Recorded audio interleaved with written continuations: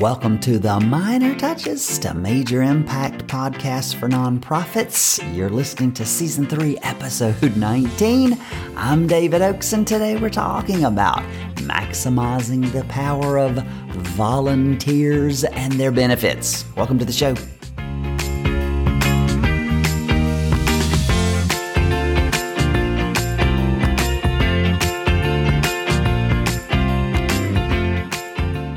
All right, I'm glad you're here today on the show. We're talking about understanding, stirring up the value for appreciating and enjoying the benefits of having volunteers in your organization. Why do volunteers matter as a fundraiser? Before we get started, I want to remind you, you don't have to do your fundraising alone. You can join the Minor Touches to Major Impact Fundraising Accelerator with myself and about a dozen other students, and you can go from being unsure to confident. You can go from being uncertain to certain. You can stop your struggling and begin to relax. Instead of living in a lack of money, you can have an abundance of money. There is plenty of money out there to do what you have been put on this earth to do. You can stop feeling looked down on because you don't meet your budget, and you can begin to live as an admired and confident nonprofit leader. Don't continue to do your fundraising alone. Do it with a group of people. We meet online 2 times a month, and sometimes we have special meetings.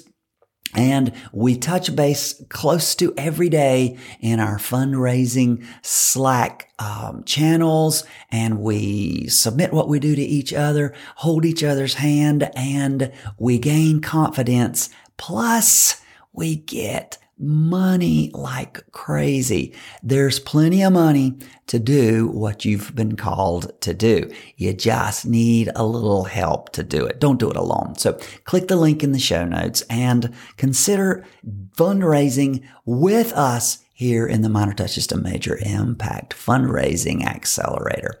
Okay, today we are talking about volunteers. Why are we talking about volunteers when we need to get funded? Listen to me. Studies show that volunteer households give probably twice that of non-volunteer households. What? Can I say that again? Studies show that volunteer households give twice as much, double that of volunteer households. Now, these studies bring a new definition to volunteer.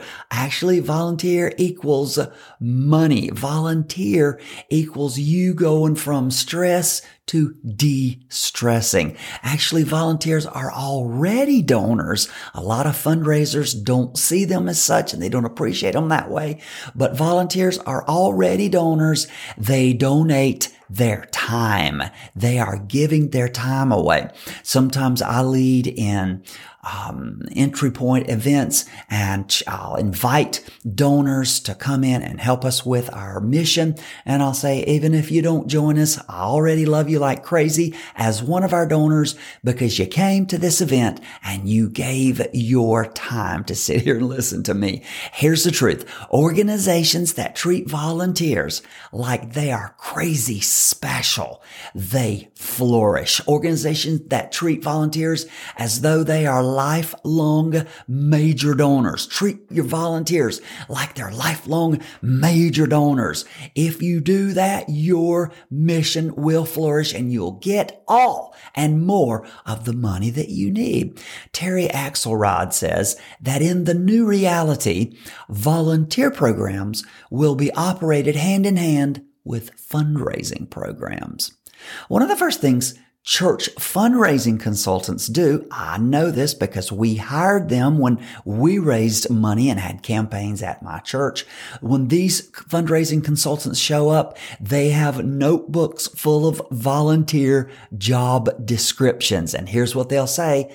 Make sure everyone in your church, if you can get everyone in your church with a title and a job in this campaign. They will say, you must get your people involved in this campaign. Everyone has a job to do, and they'll show up with a lot of job descriptions.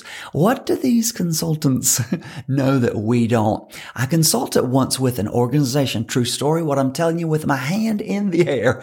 This organization disregarded their volunteers' time. We stopped and counted up the hours of just one of their significant volunteers. And we estimated that what the organization would have paid to get done what this volunteer did was over $100,000. Now, here's the irony in that story. That organization had systems set up to honor people who gave $100,000 in cash, but they had no strategy to honor those people who gave $100,000 of their time. Listen to me. Organizations that treat volunteers as though they were lifelong major financial donors will flourish. When someone is actively involved and engaged in your mission, asking them for a financial involvement is nothing more than nudging the inevitable. As Terry Axelrod says, it's just a matter of, quote, nudging the inevitable. Thank you, Terry. 84% of all charitable contributions come from households where one or more family members volunteer. Greg Warner describes volunteerism as the gateway drug that leads to major giving and legacy gifts. Oh, y'all, can I say that again?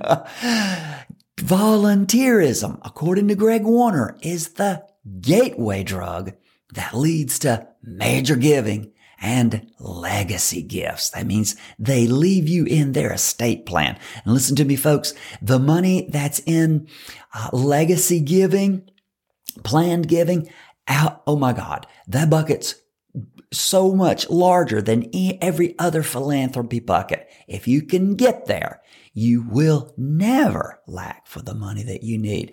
One of the best ways to generate major gifts, to get people to give a lot of money, to get people to go beyond just giving tips to you, is to get them involved as a volunteer in your organization. You should be inviting high capacity supporters to volunteer in your mission.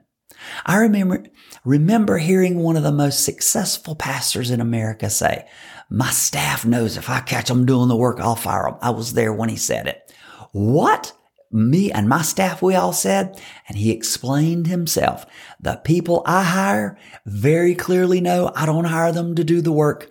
I hire them to recruit and release volunteers to do the work. That pastor has one of the fastest growing churches in America.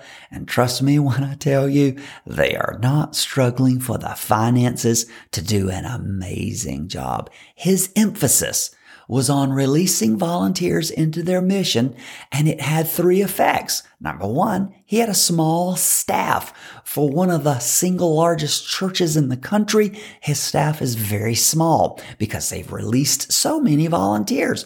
More got done. And what did I tell you about volunteers, how they give?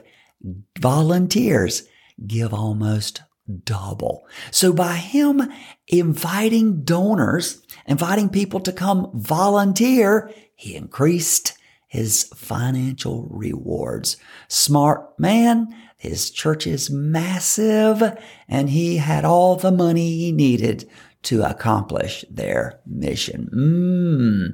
Now, what does he know? What does that pastor know that we don't? Here's what he knows, and I've been telling you this over and over already just in this podcast. Amazing nonprofits and churches maximize opportunities for people to serve. Wow. Read my posts and listen to my podcast, Why Would You Make a Job Harder?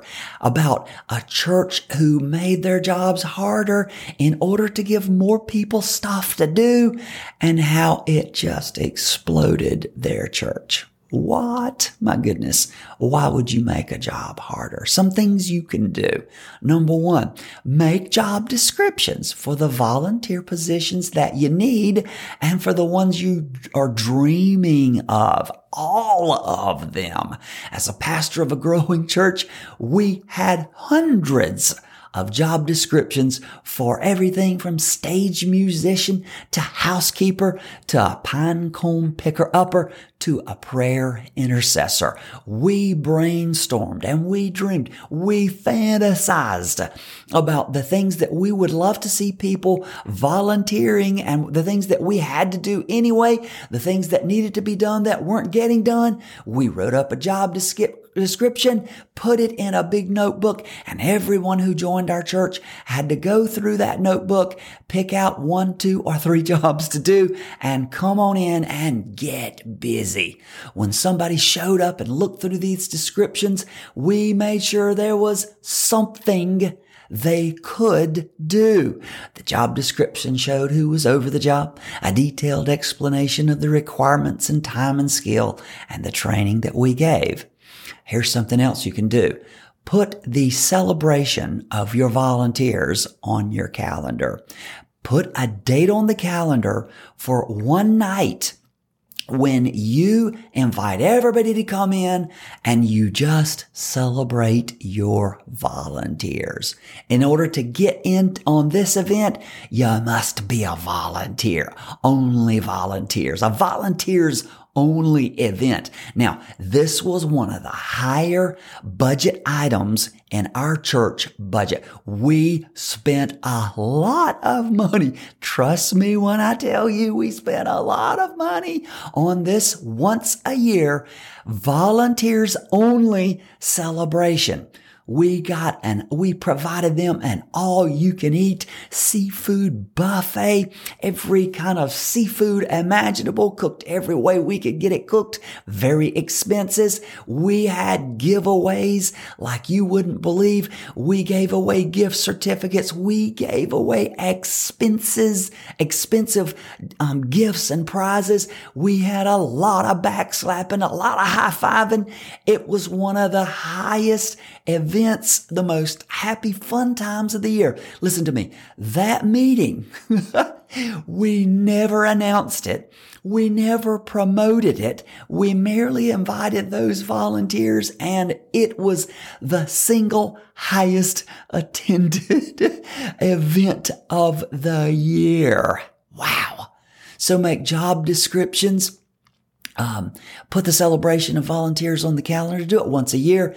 And then another thing you can do is encourage what I'm calling and has been called, it's not original with me, shoulder tapping. Encourage your volunteers to tap someone they know on the shoulder and ask them to serve with them. When I hear somebody say to me, David, come join me while I serve. Join me. It tells me somebody wants to be with me. It tells me that I have worth. It tells me that I can make a difference. Every one of your volunteers has contacts you don't have. They have nurtured relationships that are different from yours. And the shoulders they tap will be from a unique network of relationships that you're not even in. Wow. Challenge your current volunteers. Do you know someone that you could tap to come serve with you next week? Wow. Now, to help you head down the path toward more volunteer engagement in your culture, in your mission, I've created a volunteer culture resource for you. Use it to help you and your team determine the health of your volunteer culture. It's my gift to you. I made it. You can click on the link in the show notes and you can get this volunteer culture worksheet from me. It's free. Give it to the volunteers that you have, get them to fill it out, and then meet with you and discuss it with you. Get your staff to fill it out and then get together and discuss it. Get everybody together and discuss what you've learned after answering these questions on this volunteer culture worksheet, and I promise you it will make a difference in your volunteer program. All right, that's our show today. I'm glad you tuned in. Hey, don't forget you don't have to be fundraising by yourself. Check out the link in our show notes for our Minor Touches to Major Impact Fundraising Accelerator. And then don't forget, always remember, we are proud nonprofit leaders on a mission to create a changed world. We're not begging, we're not pleading. We are inviting humanity to partner with Providence to see injustice become justice, to see wrongs become righted, and to leave the world we found in a better place. So until next time, this is David Oakes reminding you that it's the minor touches that lead to major impact. So long.